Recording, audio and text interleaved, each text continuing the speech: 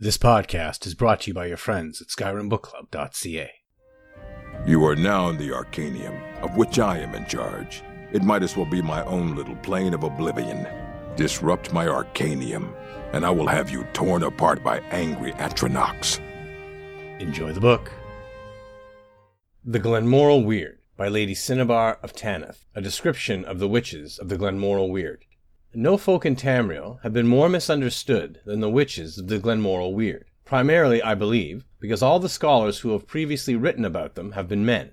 This is not to say that the groundbreaking work of the Venerable Kigio of Lilmoth and Professor Barst of Shad Astula are to be entirely discounted, merely that their objectivity has been colored and undermined by their cultural assumptions of male superiority.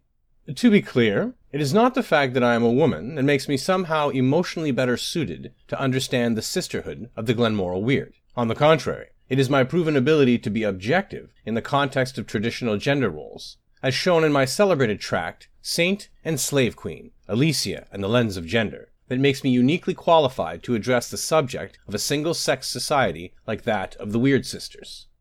The Glenmoral Weird are a loose association of female witch covens who revere nature and the natural world and incline towards Daedra worship. Racially, they are almost entirely human, though some covens include human hybrids, such as hag-ravens and lamias, who usually rule the covens they live in. Their preference for life in the wilderness means their covens are usually located far from the agricultural or pastoral enclaves of civilized people, which contributes to the lack of understanding of their true natures. This has led to the Glenmoral covens nearly always being described in terms such as uncanny, reclusive, dangerous, inimical, and evil. In fact, the Glenmoral Weird are all of these things, except, I would argue, evil. It is true that they are unswervingly committed to a rejection of civilization and civilized ways. It is true they admit no male members to their covens. It is true they regard themselves as enforcers of certain laws of nature which only they recognize. This does not make them evil, just strict adherence to moral codes that are different from our own. The fact that the Glenmoral covens seem able to maintain their populations without admitting men into their numbers is also an object of suspicion for those who live in their vicinities. There is an age-old libel that the Weird Sisters replenish themselves by stealing girl children from neighboring farms, but such a practice has never been documented, except in the case of the notorious Fen Witches of Hjalmarch, but they worship Molag Bal, and child abduction is the least of their objectionable habits.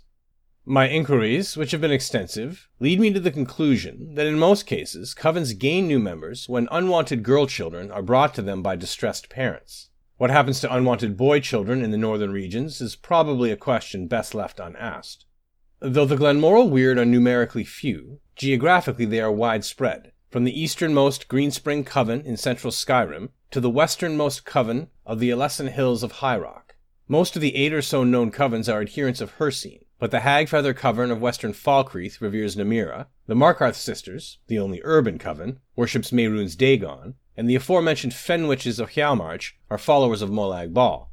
Relationships with the Reachmen, the other main Daedra worshippers of the northern wilds, vary from coven to coven and from Reach clan to Reach clan. The Hagfeather Coven, the Rimerock Weird, and the Markarth Sisters all have cordial relations with the Reachmen, but the western covens of the Ellesson Hills and Viridian Woods have a history of conflict with the Reach clans that dates back thousands of years. This may be accounted for by the fact that the Ellesson and Viridian Weird venerate the less feral aspects of Hircine, and have even been known to provide cures for lycanthropy, whereas the Reachmen prefer Hircine's more vicious side, celebrating lycanthropy as a gift rather than a curse. This, then, is a summary of what is known about the widespread but elusive sisters of the Glenmoral Weird. Many questions certainly remain unanswered, and much research remains to be done. To address these issues properly, it might even be necessary to leave Tanith and mount a personal expedition into the northern wilds, assuming a generous patron steps forward to finance such a worthwhile scholarly effort.